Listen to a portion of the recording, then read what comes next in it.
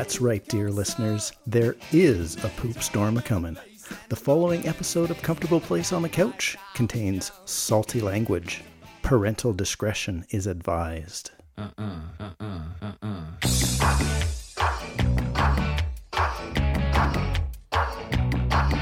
Welcome to Comfortable Place on the Couch Series 2, a regularly scheduled podcast where a couple of Canadians talk about a band full of Australians and a New Zealander bassist to Midnight Oil fans all around this best of both worlds. My name is Darren Folds, and in the coming months, I'll be listening to all those Midnight Oil songs that didn't make it onto their studio albums. We're talking about B-sides, covers, demos, and maybe a few other tracks if the fancy strikes me. Joining me each episode is my good friend and fellow Midnight Oil enthusiast, Robin Harbron. Welcome to the couch, Mr. Harbron. Well, thank you very much. And we have a third virtual, another virtual person on the couch today. We are very excited to have another body virtually on the couches with us. Guest, would you mind introducing yourself? My name is Nick Launay, and I'm actually sitting in my little studio in Los Angeles, and it's a beautiful day outside, and I couldn't be happier than to speak with you both about one of my favorite bands. Oh, well, we're super excited to have you today, Nick. Thanks for taking some time today just to talk with us. Just in case any of our listeners haven't clued into who Nick Launay is really right now and why we would have him on the Midnight Oil podcast, Comfortable Place on the Couch. Nick, you produced 1098, Red Sails in the Sunset, Earth and Sun and Moon. It's all true. That's why you're here. So yeah, tell us how you met the band. And I'm guilty as charged. And yeah, it was. I love Midnight Oil. Love all of the members. I mean, they're like, I literally, last Christmas spent time. I stayed at Jim Magini's apartment. He's got this beautiful apartment in Manly because he went off to Ireland, so I was house sitting for him. I went up to Byron Bay to hang out with Rob. I mean, they're still my closest friends, and obviously we went through a lot of time together making those 3 records, and there was also the song on Dead Heart. So I came in, they'd basically recorded most of it, and then I helped them finish it. There it is. You've got a copy. Yeah, I think I've got a copy up on my shelves as well. A great track. Right on. We've got a bunch of questions ready to go, so maybe we should just start going. Let's do it. Yeah. So, Nick, how did you get into music production as a career? Did you go to school, or were you self-taught? No, I didn't go to any kind of audio school or anything like that at all. I actually grew up, even though I'm English and I was born in London, my parents moved to the south of Spain to a little village called Frigiliana, which is near Granada, when I was 8. So my education was just in a very, very, very small school in a village that had no electricity or water in the houses until and basically I grew up there until I was 16. Then at 16, returned to England in 1977, which was when punk started. And all the time while I was in Spain, I was just obsessed with music. My mum in particular listened to a lot of rock music all the time, and it was a very bohemian sort of atmosphere where I grew up. Lots of Americans and a few English people, friends of theirs, would bring records over.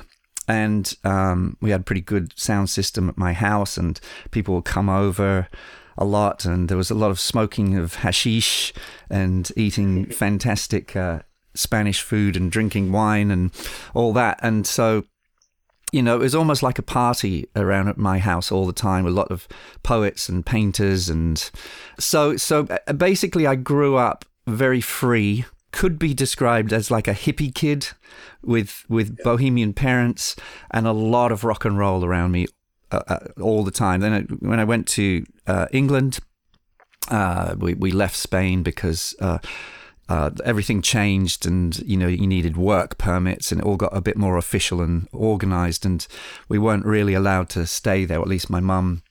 And so we moved to England, and punk rock happened. I'd already been experimenting with tape machines. My dad had 2 reel-to-reel tape machines, and he gave me one. I think it was a Grundig. Yeah, it was a Grundig. And I experimented with making tape loops using sticky tape. And I was just I don't know where it comes from, but I'm very good with equipment and technical things without reading manuals. It's just, my dad was the same. I have a son who's the same. So it's just, and a daughter, she's great with stuff too. It's so the first thing I ever did as far as manipulating music was I made a tape loop of the intro of the Rolling Stones song. God, it goes, yeah, what song's that? My brain, pleased to meet you, hope you guess my name, that song. So I made a tape loop of that percussion and drums thing, then recorded that on a cassette machine, which had just been invented. So I made this loop, played that back into the reel-to-reel, and then got a record of the vocals from a paperback writer.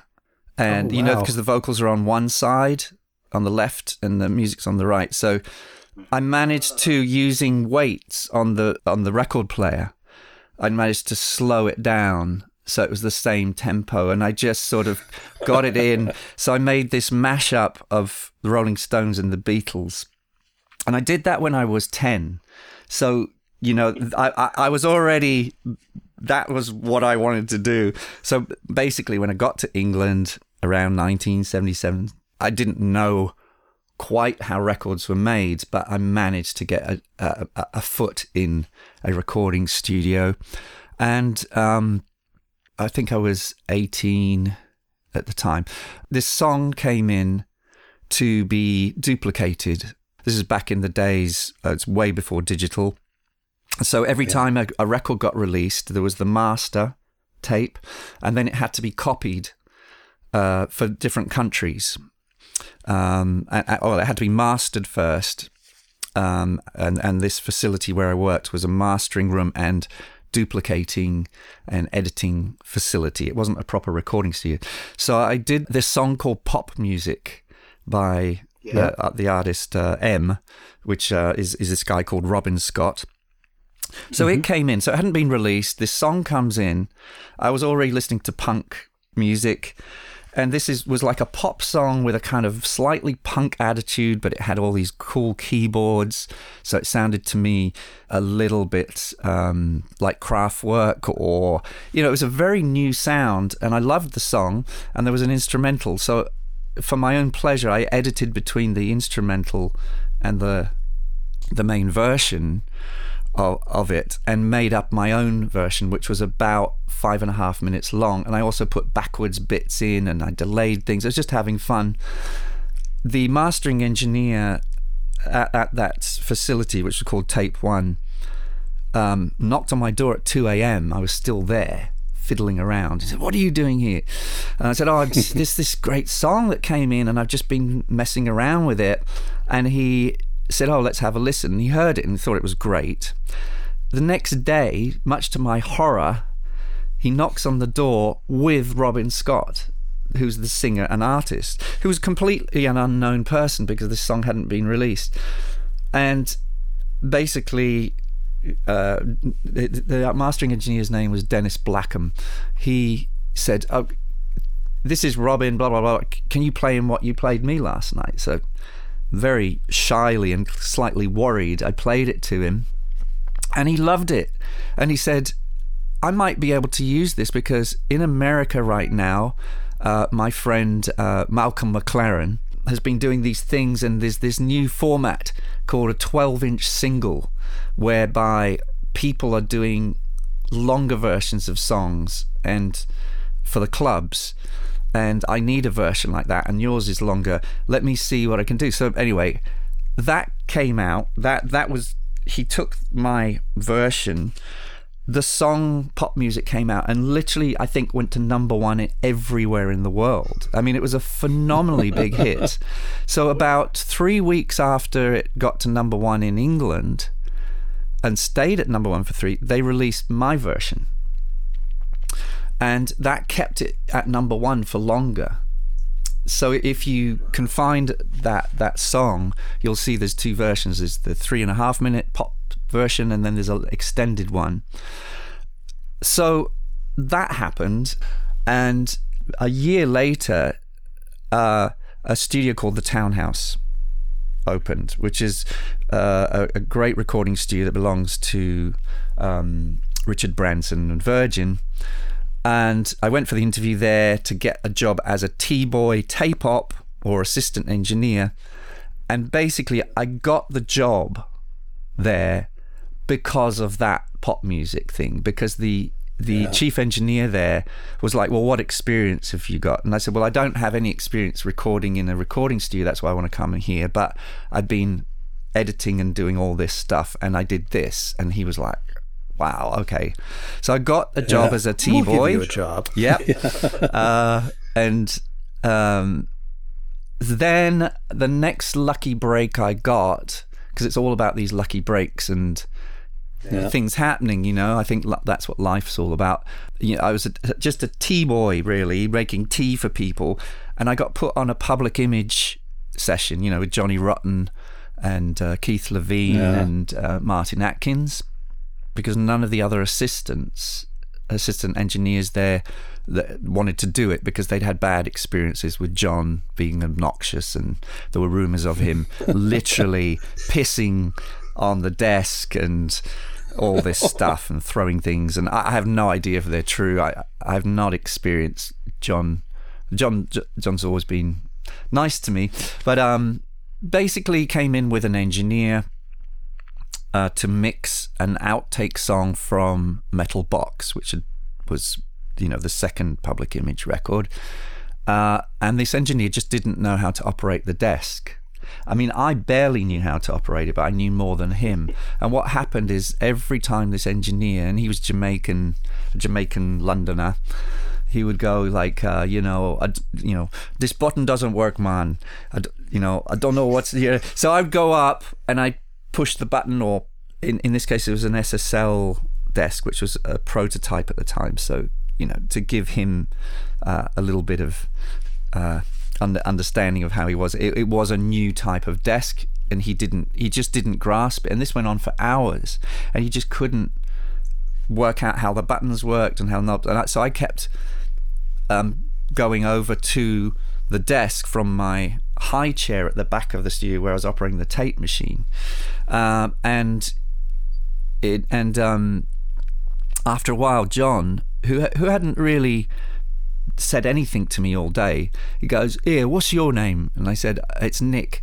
And he said, "Well, Nick, get your fucking chair and put it up near the desk, because you're going backwards and forwards like a fucking yo-yo and you're making me dizzy." So I took my high chair and sat next to the engineer, and every time the engineer reached over to do something and it didn't work for him, I would go, "No, you pull the button up and then you turn it."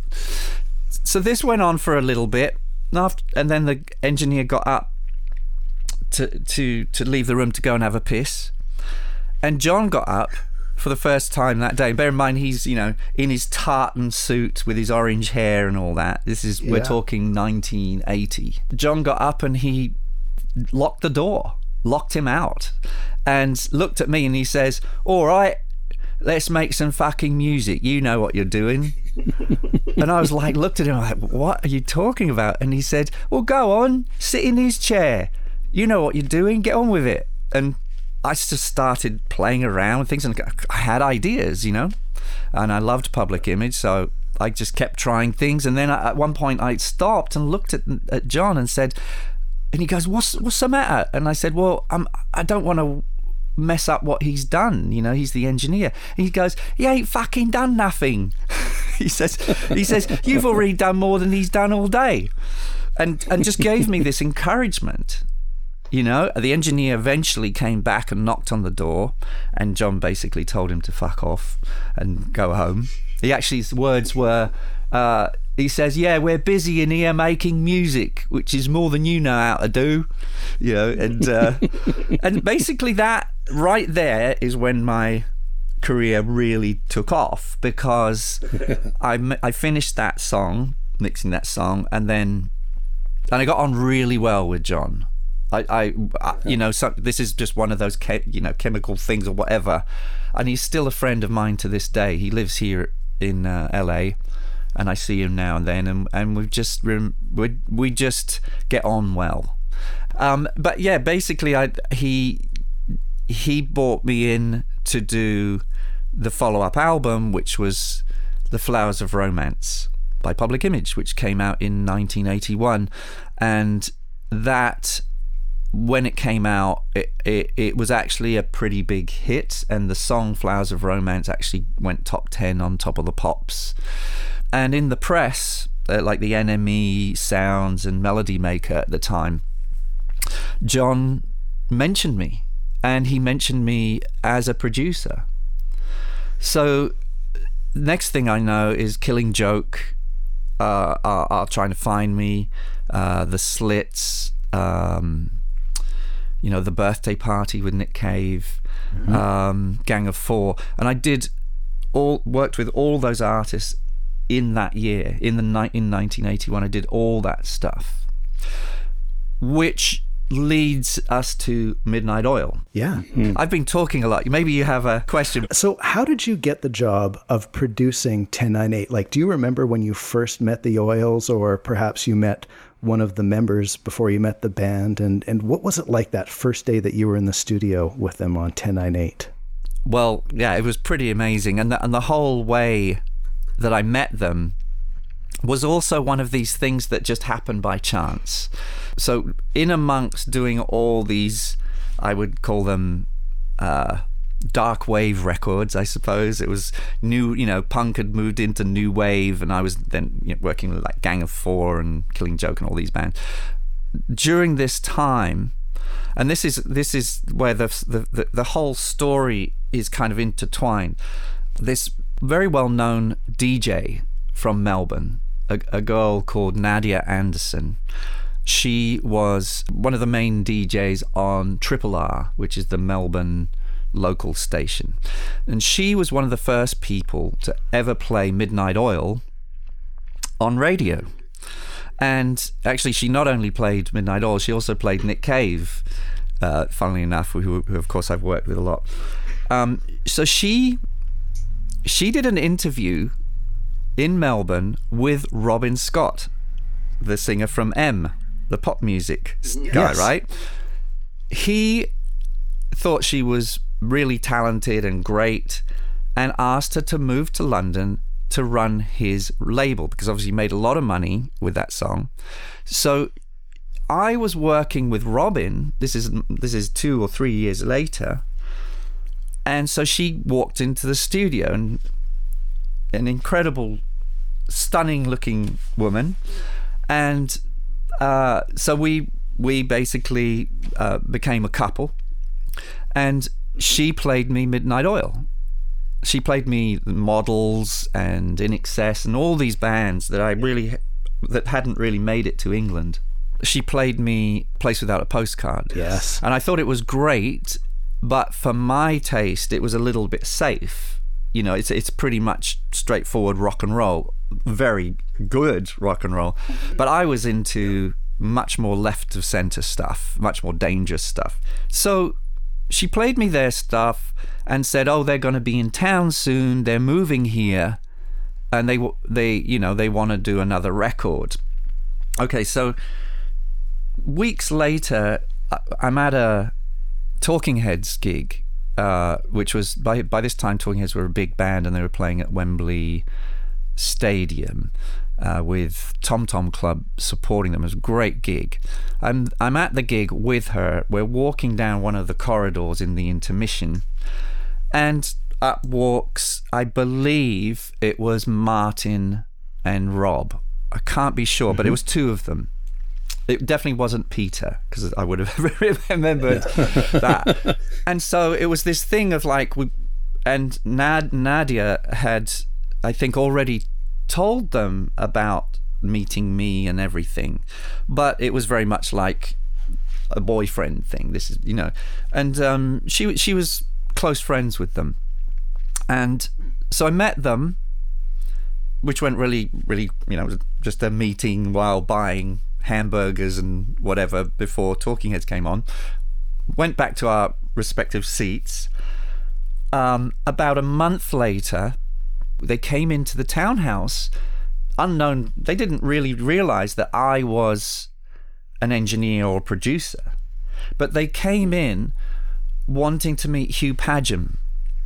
Now, Hugh Padgham is this great recording engineer, record producer, who I learnt from. I learnt, in particular, the drum sound. So he was an engineer that engineered for Steve Lillywhite.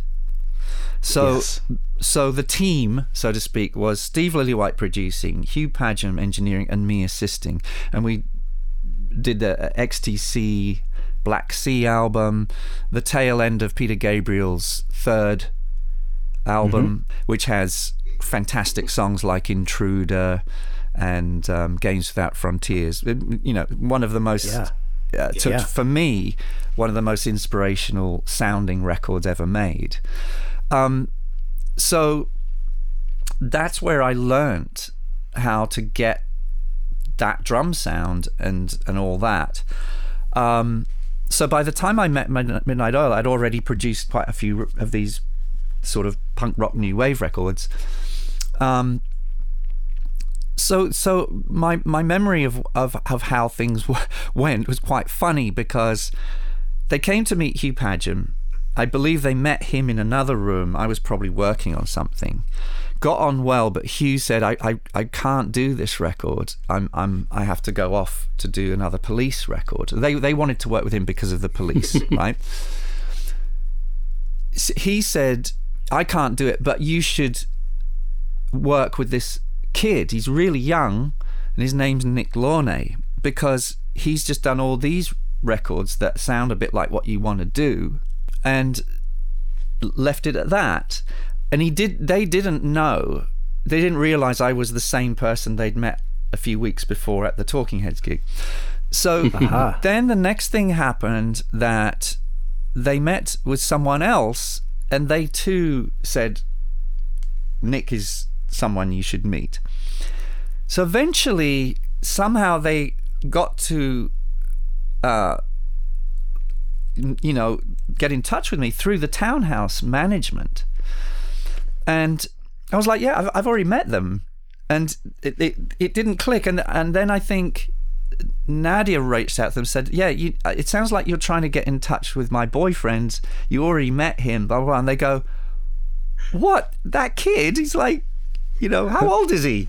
Because bear in mind, Nadia is older than me by 8 years. So okay. I really was like this geeky, kid.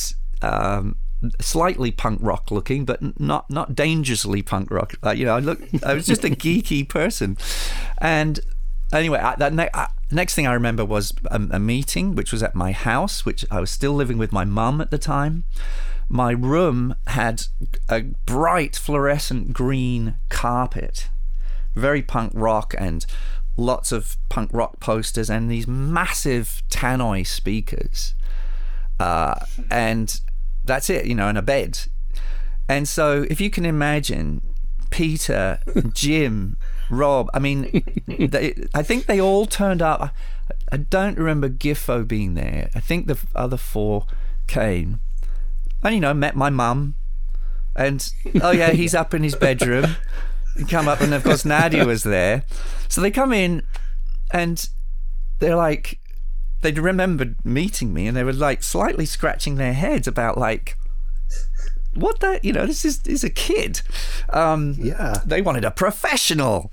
And so I then proceeded to play them the records I've been making, and they knew one or two of them. Jim loved it all. He was so excited and was just like, because Jim's kind of the most adventurous in the band. Always has been, and he's into sounds and Me and him are very similar in that way. We both have that natural understanding of technology. He was very excited. Rob was a bit concerned about my age.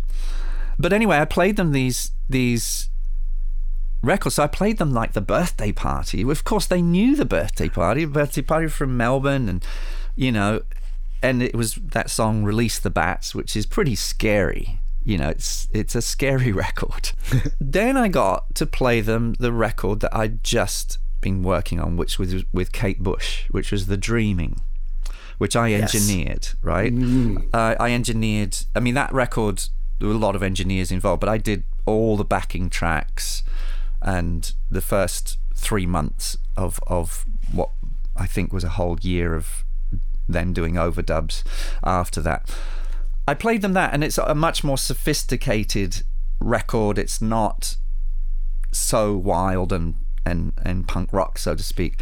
And I think that was something that they were like, oh wow, this guy can do that, because they wanted to sound more punk. They were huge fans of The Clash, and that they also recognized that their singer Peter wasn't a typical singer. He was a character voice singer, much like The Clash had. Yeah. So I think they left my mum's house, slightly confused and scratching their head and not quite sure.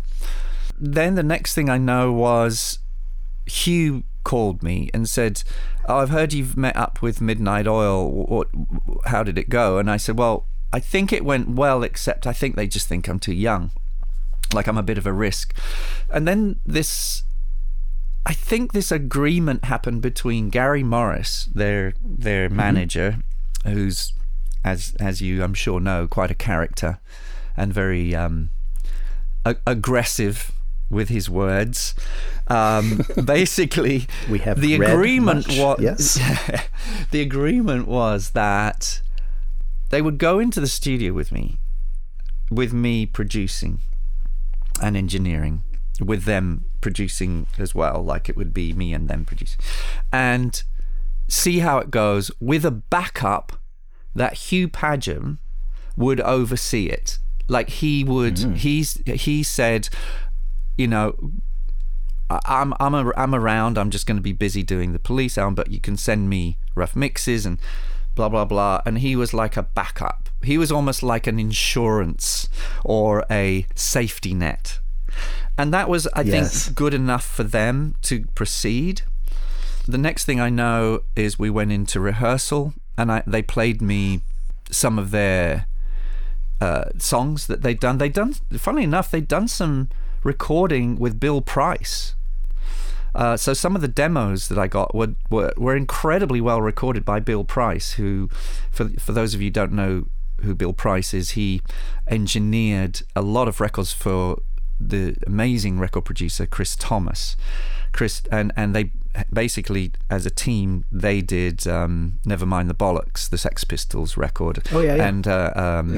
And most of the Pretenders records, and I mean, incredible rock records. So Bill Price engineered these songs, and I don't know whether they intended to perhaps work with him, and these were proper recordings, but they were really incredible demos. I mean, I got them and I was like, wow. However, in my mindset, they were a little bit safe. It didn't have this kind of edge that I was used to, and I liked. I'd been going to all these punk rock gigs, and so I remember in rehearsal saying to them after hearing one or two songs, "I'm not sure. I think the songs are a bit slow. I think you sound a bit like the Eagles." I remember saying that, I know they've done interviews where they've explained meeting me and the whole thing, and they said, "Yeah, you came down to rehearsal and said we sounded like the Eagles," which I'm sure I did. However, that didn't put them off. Perhaps that made them go, "Oh yeah, maybe we've got to be a bit more edge is needed." Yeah. I also went to see one of them play live. I think I was a little bit. I wanted to do the album because my girlfriend wanted me to do the album. She was obviously a friend and a fan. I was a little skeptical because I really did find them to be a little bit standard rock, you know, and I was used to this much faster, rawer stuff. But then, of course, I saw them live. You know, I was basing all my thoughts on Place Without a Postcard. I saw them live and I was just like, my God. They basically, to me, were a punk rock band. It's just that they didn't look particularly punk and the lyrics weren't particularly punk, but they had that energy that all those punk rock bands that I mentioned had. So I was like, yeah, I want to do this. And honestly, I think when we went into the studio and I got the sounds and they played, it just was magic. It just worked. And they came in and heard the sound, that drum sound and the, you know, I mean, I don't think I've ever worked with a band that's that tight since. You know, they are one of the most, they have that edge. It's there live. It's just that it hadn't been put on record up to that point. So, and I think that's maybe what many of the Oils fans, when they heard Place Without a Postcard, they were thinking, well, what happened to like Head Injuries and the Blue Meanie that was happening before? These guys were just so in your face with this pub rock kind of stuff, and then it kind of mellowed down. So you've kind of answered almost one of my next questions which was, you know, were they looking to change the sound? Did you have to encourage them to change the sound? It sounds like they were looking for a new sound to absolutely elevate them, but you also want to do that as well. Yeah, I mean, I was 20 years old, maybe 21. I may have just turned 21. Yeah, and I was a kid. I literally was living at home with my mum still. I mean, my mum's and my brother. My mum, coolest mum on earth, you know, very rock and roll mum. So it's not like she was listening to Engelbert Humperdinck or anything, but sure. But I don't think I had formulated my brain to a point where I was like, they do this, they should do that. I'm gonna manipulate what they do to make it like this. I was just into punk rock, and I'd done all these very, very edgy records that had done really well the year leading up to that. So I had confidence. I was very, very focused, and I was really hyper as a person. I mean, I was just had a lot of energy running around. I mean, I was putting all my own mics up and trying this and trying that and running in. I mean, it's like, so I think 1098 is 1098 because of my age and them being at a certain place and time in their career and their lives, and me being at a certain place and time in my, it was just this combination. I mean, they're older than me, but not by a lot, maybe 4 or 5 years in age difference. Obviously, when you're really young, that's quite a lot. But it's, you know, I was definitely very young, and I looked more like a 17-year-old, I think, you know. I really think it was a case of the right time for us to be together in a recording studio. You know, it's a lot of magic, a hell of a lot of magic. I would expect that some members of the band, and you already mentioned, like, Jim is very sonically adventurous, but I would imagine that some members of the band might be more invested in the sound that they already had, perhaps more of like, you're talking about like that, the high energy, the punk, the Roadhouse kind of sound. When you guys were working on 1098, it seems like the sound of Midnight Oil changed so much. Like it became so 80s, and so the things that you were doing were so new. Did all of the members, were they all on board with that, or was it mostly you and Jim who were kind of pushing that kind of thing? Like, how did that work with the band? How did the band's dynamic work as far as changing the sound to what some people think was so drastically into 1098? I think, yeah, you're spot on in this question is very on point to, you know, there were different feelings in the band, for sure. I would go through them and explain it this way. Jim, back then, we're talking 1981, was actually quite a quiet person and quite dark. If you met him now or any time in certainly the last 10, 15 years, he's a very happy person, full of joy and life and all that. And I'd actually say he's been like that for more like 25 years. But when doing 1098, he was quite dark, and he wasn't moody as in difficult, lovely guy, but he had an intensity to him. However, bearing in mind who I'd worked with, I was used to working with really dark people who had a real intensity and a sort of, anxious vibe. And I didn't really find that difficult or a problem. Because to me, that was what made great music. Some of those people were doing all kinds of drugs that I was unaware of. I mean, with Public Image, Keith Levine was doing heroin, and I was completely oblivious to this. I was just too young, had no idea what these drugs were. So I was very, very used to intense vibe, and Jim had an intense vibe, but somehow I clicked with him.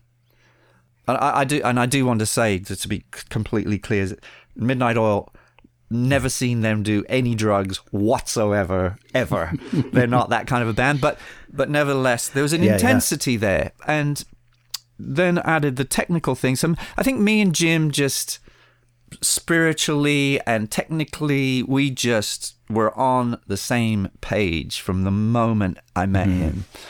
And to this day, one of my best and closest friends that I click with, we're like soul brothers or whatever.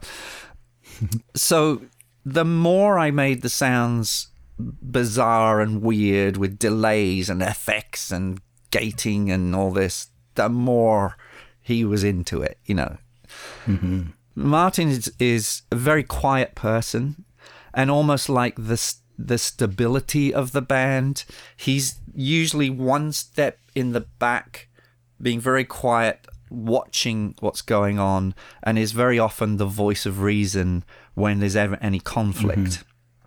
Then, of course, you've got Rob and Pete, Rob and Jim write the majority of the music, and Pete writes the lyrics, although Rob and Jim write lyrics too. And then usually what happens is Pete changes them and adds his and obliterates theirs and puts his in. It's an odd dynamic, but it works really well. So Rob was going through quite a hard time. So he was probably the least sure about what I was doing, but he didn't say anything about it. I mean, I didn't feel, I just thought he was the loveliest, or is the loveliest guy you could ever meet. But he has a different kind of intensity. And of course, very obviously to me, it was a massive Who fan. And I loved The Who. I mean, I grew up listening mostly to the Stones and The Who because of my mum. And so I was very familiar with all their records, and they, in a way, are kind of a punk rock band, So I related to Rob musically like The Who. It was all about that kind of crazy drum sound, and I was blown away by his drumming. I mean, like, I'd never seen or heard anything like it. I mean, he's got a unique way of playing. The other things, they're Australians. Australians are cool and great people, and generally they're happy and up. Yeah. I only found out much, much later that Rob was having a pretty bad time during that whole album. And I was quite surprised to hear that, because I don't remember that at all. Probably because I was so focused in making the record and getting the sounds, and, there were probably discussions and arguments going on in the background between them about certain things, and I to this day don't know what they were. But my best guess is that Rob loved Place Without a Postcard and Glyn Johns, because he'd worked with obviously The Who and the Stones and all that. Yep. And that album when it came out, I think was an incredible disappointment in that it didn't do much. And they thought it was going to be the big record that would break them in England. And it didn't. It just didn't, because the record company let them down badly. I don't think it was because it was a bad record. I think it was a record that sounded a bit, didn't fit in with the times, in that, you know, had all those punk and new wave bands were going on, and it did sound a little bit straight. So I think for Rob, there was a little bit of push and pull. I think when he listened to what we were doing, he loved it, but it wasn't quite what he was expecting. I think he was expecting the record to sound perhaps like The Police or The Clash. Probably The Clash would have been as punk rock as he was going to go, and this was slightly not that 1098 is particularly punk rock, but it's pretty adventurous sonically.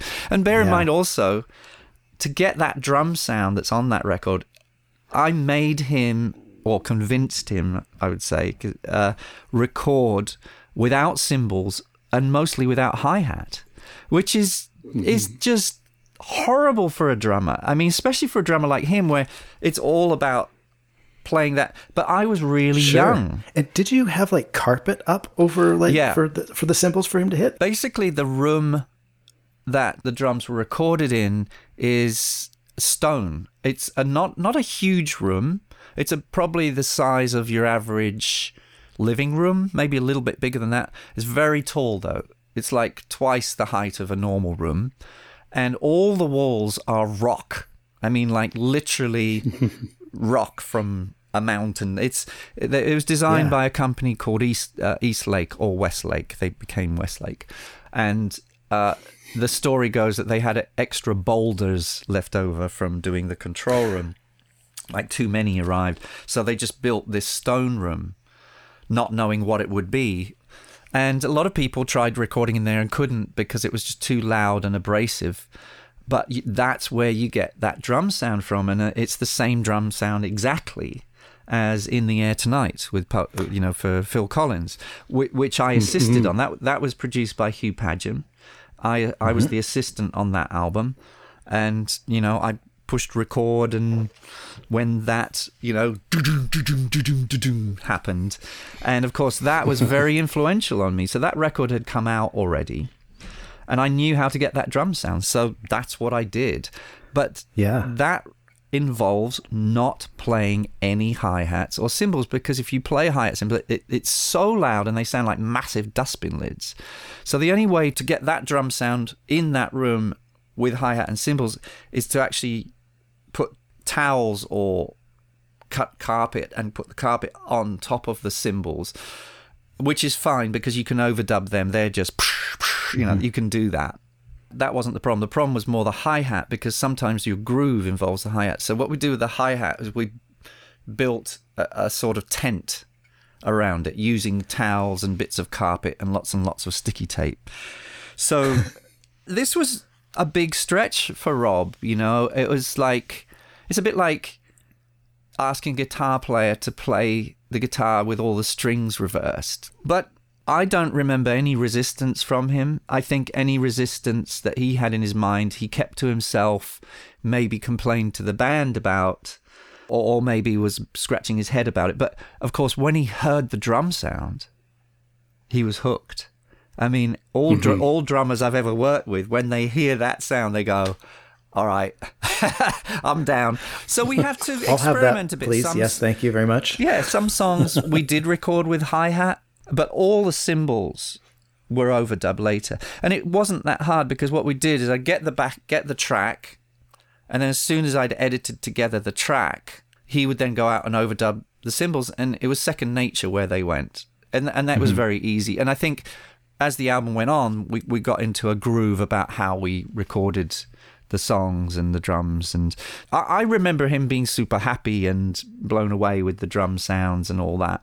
But I do know, learnt later on, that he was struggling on many levels. And I think it wasn't really totally to do with recording on music and the album. There was other things going on in his life. So Peter is the master of ceremonies. He's the leader. His presence is huge in the room. I mean, he's such a character, and all their accents, their Australian accents, were a new thing to me. But they are very Australian with their accents. But Peter is on his next level. It's like I just found him fascinating. I just thought, this guy is a Johnny Rotten. He's a Nick Cave. He's just this incredible character, amazingly charismatic. And on top of that, he's got this whole political agenda and his opinion on that. And he's very vocal and very polite. I mean, anybody who's met Pete and had a conversation with him, they're all very polite people, and they're all very educated, very intelligent. And I mean, I believe that they all, a lot of them went to law school, and there was talks of them being barristers and all kinds of things before they really decided, okay, this rock and roll thing is working, let's do that. So they're a very different band to any other band that I know of in that regard. So Peter, there was definitely a lot of friction, but I would call it healthy friction between Peter and Rob in particular. And I think that's always been the way on every record, and it certainly has been the other way. And it's not an unfriendly thing. It's just Rob tends to write fully formed songs with lyrics, with a concept and a plan. Yeah. And then what happens at the last minute, when in the studio, when Pete is out there doing the vocal, suddenly Pete comes up with these completely different lyrics, different subject, totally ignoring what Rob's written and has probably been obsessing on for months, and does his own lyrics, which, of course, this has been normal for anybody, but poor Rob is left with, what can you do? He's the singer. He wants to sing his lyrics. Yeah. And so definitely discussions would go on. And I would apply this to all albums that I've made with them. And a very healthy discussion is made, and a compromise is reached, whereby very often the verses are Peter's lyrics and the chorus is Rob's lyrics. Power and the Passion in particular. I mean, there's probably a few lines here and there which would vary, but I would say all the verses are Pete's. The pre-choruses or bridges, are Rob's, and the chorus is Rob's. So it's this combination of the two great songwriters and lyric writers, both politically on the same page. This is where it all works. They're on the same page politically. Comes out, and the same applies to Jim's songs. So Jim will also have his songs with lyrics, although I think Jim was less fussy about losing his lyrics, and I think at that time he was more of a musical person, coming up with riffs and song structure from that point of view, not so much the lyrics. I'm just giving a simplified version of my take on their songwriting process. Mm-hmm. And Martin, of course, comes up with his own riffs. And let's now talk about Giffo. Great. Right? Because Giffo, or Peter Gifford, who's obviously called Giffo because he's Peter and there can't be two Peters in the band. Yeah. Giffo, mostly, like Martin, was more in the background, watching what's happened. Martin was probably keeping the peace between Peter and Rob. Jim was just on his own cosmic wonderland, sort of musical fantasy world, which I was in there with him. So me and Jim were in this world, just music. Let's get this down. Let's try recording the piano with drumsticks. Hey Rob, can you play it? Yeah, so a lot of wacky ideas were going on, because I'd just done this album with Kate Bush where she would come in the morning and eat a whole bar of Cadbury's dairy milk chocolate and go, Nick, can we do this? Can we make the drums sound like cannons? We do this, and it would be like.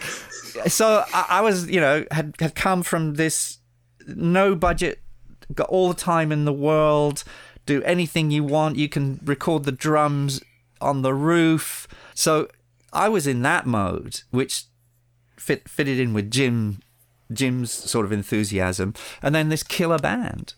So talking about Giffo, I had not been to Australia at this point. I went to Australia after that album. So my only experience of Australians was them at that time, and of course Nadia, my girlfriend, who we got married a year. Oh, actually, we got married during that album. Oh yeah, actually, yeah, that's yeah. I think halfway through that album, we got secretly married because her visa ran out, and I didn't want her to go, so we got married. So, but actually, Midnight Oil didn't even know that. It was at a time when getting married wasn't cool, and of course, I was really young. I wasn't ready to get married, but that was the solution to her not going. You didn't make it to the session last night. What was going on? Yeah. I just had to, we got married get something on the way taken care to of. the studio with my brother and my mum came. We just went into a registry office, got married, and I went to work. It's crazy. And, we have 2 kids, beautiful kids who are now older, in their 30s now. Giffo, let me stay on track. Giffo, one of the most fascinating people on planet Earth. He is as Australian as it gets. I mean, the classic image of an Australian. So he was, when he wasn't playing bass, he was sitting on the couch, kind of slouched over, drinking beer all day long. I mean, it was just can of beer after can of beer. And occasionally he would make some remark, and it was either about some heavy discussion, perhaps, that was going on about lyrics. And he would be like, oh, get a fucking room. It'd be like the funniest things. And I remember trying to work out what he was saying half the time, because it was all those kind of Aussie, taking the piss kind of thing. I mean, in England, obviously, we all take the piss, and it's a part of English culture. But Australia's, it's a next level, and New Zealand's, it's another next level. It really is. So yeah, he was just funny. I just thought he was so funny. He was just heckling everybody all the time, and for the most part, he just went out and played great bass. He never fucked up. He might have been buzzed. I mean, he had red face sometimes and slightly wobbly, but he'd go out there and play killer bass. And these things happened during the album, whereby he came in. I mean, here's a good example. He'd come up to the desk, really kind of drunk, put his arm around me and going, "How you going, mate? Sounds fucking great, by the way." He says, this song, I think, we were working on Short Memory, right? And he goes, this needs a violin, a string part here. And I was like, what? He just being the bass player, never mentioned anything about anything else, or he'd occasionally, remark on someone else's playing or whatever. But suddenly he was going, yeah, and he's really drunk, and he had his arm around me, and he's a big bloke, and he's like going, yeah, it should go. He said, he says, I'll sort it out. Next thing I know is the violin player. I think her name's Giselle. Am I getting that right? Giselle Scales. There you go. Yep. Giselle. You got it, Nick. So amazing, huh? I'm impressed. So she arrived at the studio, and basically Giffo told her what notes to play, where to play them, and it was the most bizarre part.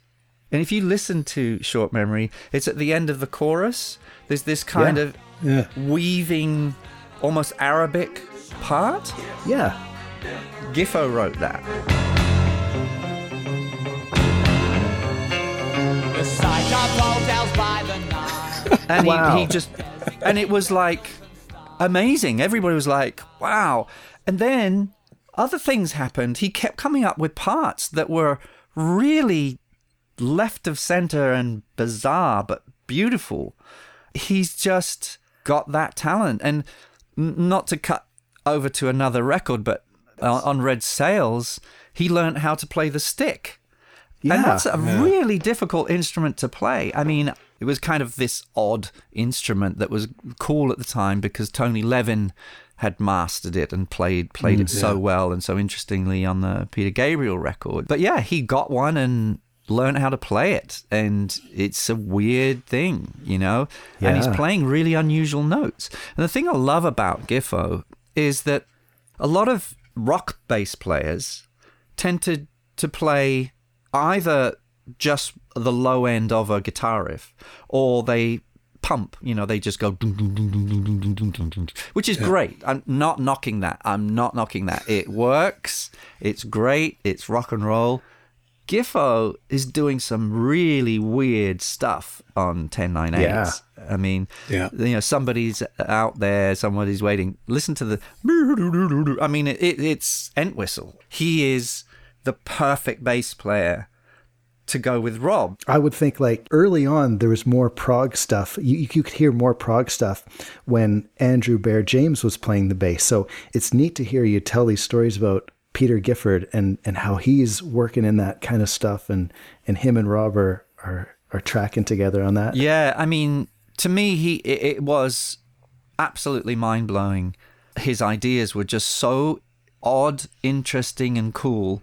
And that only happened when we were doing overdubs. You know, we'd already done all the backing tracks, so we'd already done what a bass player does, you know, all the meat and potatoes stuff. And then suddenly, and the funny thing about it is most of these crazy ideas he had were when he was completely plastered. I mean, like really drunk. Just beer. But it's just beer all day long, you know. Sure. And it was like one of those things where I think he had muttered some ideas and was ignored. Not just by me, but by the band, because it was like a drunk person waffling. And then that thing happened with that string part, and it was suddenly like, Giffo, mate, you got any ideas for here? And it was like, yep, it should go, rah, rah, rah, rah, rah, and we do it, you know? So... Right on. Since we're talking about Giffo, Screamin' Blue has this quiet part that sounds like a stand-up bass, like an acoustic. Is that what it is? And do you remember who played that part? Yeah, it is a stand-up bass, and I'd actually forgotten about. And Giffo plays it. He does. Right on. Wow. Yeah. So where did he even learn? Because that's I play electric bass, and I know that playing stand-up bass is pretty different. Yes. And did he just pick it up, or? Yep. I mean, it's funny. I've never had that question, but now that you're asked, I remember this now that he was like, how the fuck do you play this thing? But he's just he says like a big fucking violin, you know. He's a very funny guy. So he's just a really talented guy. He has great dexterity. And he's very musical. Although he might be within the band, I would say they're all very left-wing politically. He's slightly or very he's maybe a little right-wing. Yeah. But that was never came up. Never came up. Mm-hmm. He is just a phenomenal musician with great fingers. That's great. And I've got here the Glitch Baby Glitch. Oh, yeah. Darren was remarking that it's almost like that remix. It's a remix of Power and the Passion. Yeah. It was almost like you were kind of pranking us or playing with our expectations there. You'll have Pete go, right. And we'll expect the song to continue, but then it goes in a different direction. Do you remember doing that remix? I very much remember it. Well, you've got to bear in mind that we're talking 1981. 12-inch singles and remixes were being done of most singles that were released had a 12-inch remix. So that happened. It became a fad, a fashion. And I had done 12-inch remixes of many songs, like the Gang of Four, To Hell with Poverty, for instance. There's a 12-inch remix of that. And I did quite a few other ones. So because I was very into editing tape, and I'd done that pop music thing that was a huge success, I loved experimenting with things. So the thing with Glitch Baby Glitch is 1098 was done before digital technology really took off. So it's all analog tape. There were no such things as digital tape recorders. That came about 2 years later. The only piece of digital equipment in the studio, and I would say in any studio anywhere in the world at that time, was the AMS delay, which is, AMS is an English company. And, you know, all the delays and echoes and things you'd use on records were all analog. And mostly with delays, you use tape machines. You had 2 tape machines running while you're mixing at 2 different speeds, and that's what gave you your slap echo. And then there was this incredible piece of equipment called the AMS, and you could have quite a long delay, and you could type in the number, and it was on a red digital display, which was like, wow. You know, you had digital watches that had tiny little red things. These numbers were big. I mean, I remember it was a piece of equipment that really stood out. And it had this interesting feature called lock-in. If you push this button after a sound had happened, it would capture it and basically sample it. But it wasn't called sampling. It was called lock-in. And you could modify these AMSs to trigger the sound that you had locked in there. Now, this sounds like, so what? Well, this was the first time it ever happened. And most AMSs back then did not have the triggerable input. Townhouse, being a very new and advanced recording studio with great maintenance people, they modified the one in there. You could only put one sound in, and it couldn't be very long. It wasn't even a second. It was like, I think it was 600 milliseconds. I mean, it's really not long. So I did, on that record, trigger some snare sounds. It was very hard to get them in there and edit them, but I did it, and I triggered them. And there's maybe 1 or 2 songs. I think Power and the Passion, for example, is basically Rob playing drums, and the snare is triggered. And there was a few other songs where I experimented that. But when I did that remix, it got called Glitch Baby Glitch because of the AMS. It glitched. Basically, when you put the sound in there, and let's say it was a snare and it went, it very often went, and the glitch was really annoying. So you had to gate it out. And I was always saying, it's glitching again. And so I did this very unusual remix of the song, and I was constantly going on about glitches. And so I just called it Glitch Baby Glitch. And it was a working title. And I think I did that. I must have done that. I did that mix after the album was finished. And it was just absolutely, like you said, it was a bit of fun. It was me messing around with equipment. And I was basically making a dance version of the song. Now, just to... You and your dance versions. Right. So I was really into danceable music. I loved the Rolling Stones because they grooved and they had dance music. I loved the Clash because they made rock music that you could dance to. And I was really into that kind of music. And I think I pointed out to Midnight Oil, look, you can have a rock song with guitars, but you can also make it groove and danceable, and people will like it even more. And I remember saying, AC/DC, those songs are great dance records. The Rolling Stones are great dance records.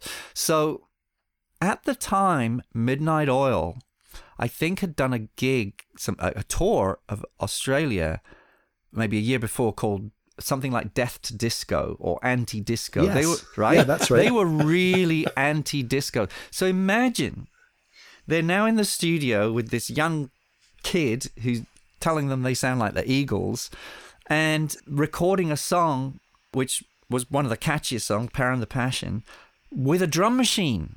You know, I was very aware that this wasn't something we needed to do because Rob's such a great drummer. However, I thought, well, it is a danceable song. We had a Lindrum, and so there wasn't friction. I don't want to paint a picture of me going, we've got to use this drum machine. I was anti-drum machines. I wasn't. Yeah. I was a punk rock kind of attitude person. I wasn't a disco attitude, you know, but I did love dance music. So I think the discussion went something along the line, look, this song is, it's basically a dance song. The beat doesn't change. It should stay constant. It shouldn't speed up. Like all the other songs are rock and roll. They speed up on the chorus and they speed up as they go on. It's, you know, not done to a click. I was like, this song should be done to a click because then I can do a 12-inch remix. So you were planning this ahead of time. Yeah. And so after a bit of discussion about this, Midnight Oil were open to this idea. There wasn't any. So I was like, well, why don't you play along to the Lindrum? And so then it became like, hang on a minute, let's do this song different. And it's the only song on the whole record that's like this. Let's put the Lindrum, let's use the Lindrum as the drums, but have Rob play along. And then it became because he's such a good drummer and he's so tight, it was like, oh, I'm going to use the kick drum only from that and the hi-hat, but the snare is Rob, because Rob has this way of playing the snare ahead of the beat, which makes it sound edgy, and it's not, it's boom, you know, it gives it a slight swing and a human element. So that, I think that came together pretty quick, and it was like this compromise. I was just blown away by Rob's drumming and his drum fills and all this. So I really wanted a drum solo on the record. So that's why that drum solo happened. And I think they already had planned to have something like that. But it was, you know, we already had the track recorded, and then Rob's drums were still set up, and he had these things called Simmons drums. Yep. Which were electronic sounds, which were very popular at the time, and they tend to go, you know, they have this kind of sound. So it was like, and then the acoustic one where he's going, just like fireworks going on. So there was this section in the middle of the song which just had for whatever, 30 seconds. And we'd set up the drums, got the sound, push record, and that drum solo that you hear on that record was the first take and only take. Wow. Yeah. And it is a combination of Simmons and live drums, but they were all played at once. Yep. And that's it. Incredible. Yeah, it is incredible. It's just the best. And then there was this, you know, obviously we all had a sense of humor about things as well, and it was like it needs to end with some spectacular sound.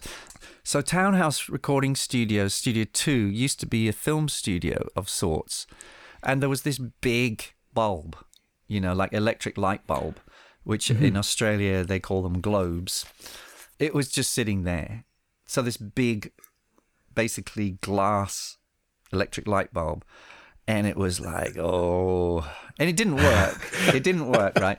My memory was Rob went into the live room with this light bulb, and I think he got up on a ladder and just dropped it right at that point, and I recorded it. And it just goes, you know, it goes,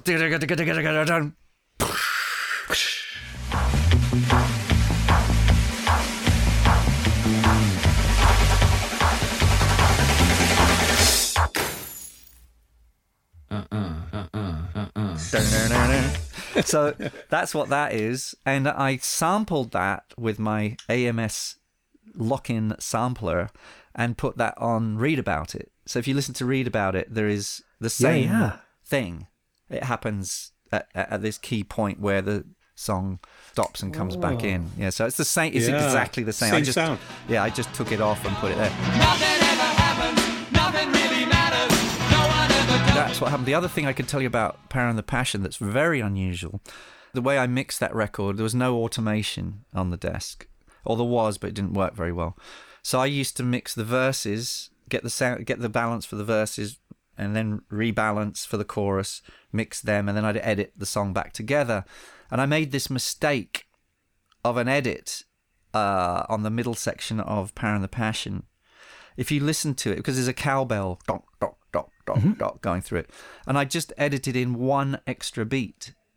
And people don't even notice it, but if you listen to it and count 1, 2, 3, 4, 1, 2, 3, 4, it goes out of time. It loses a beat or adds a beat, and I think it adds one. So you have to go at one point. You have to go 1, 2, 3, 4, 5. 1, 2, 3, 4. 1, 2, 3, 4.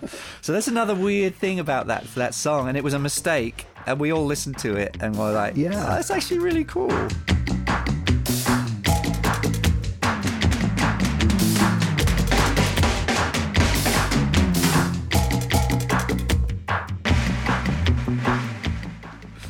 That's so awesome. Yeah.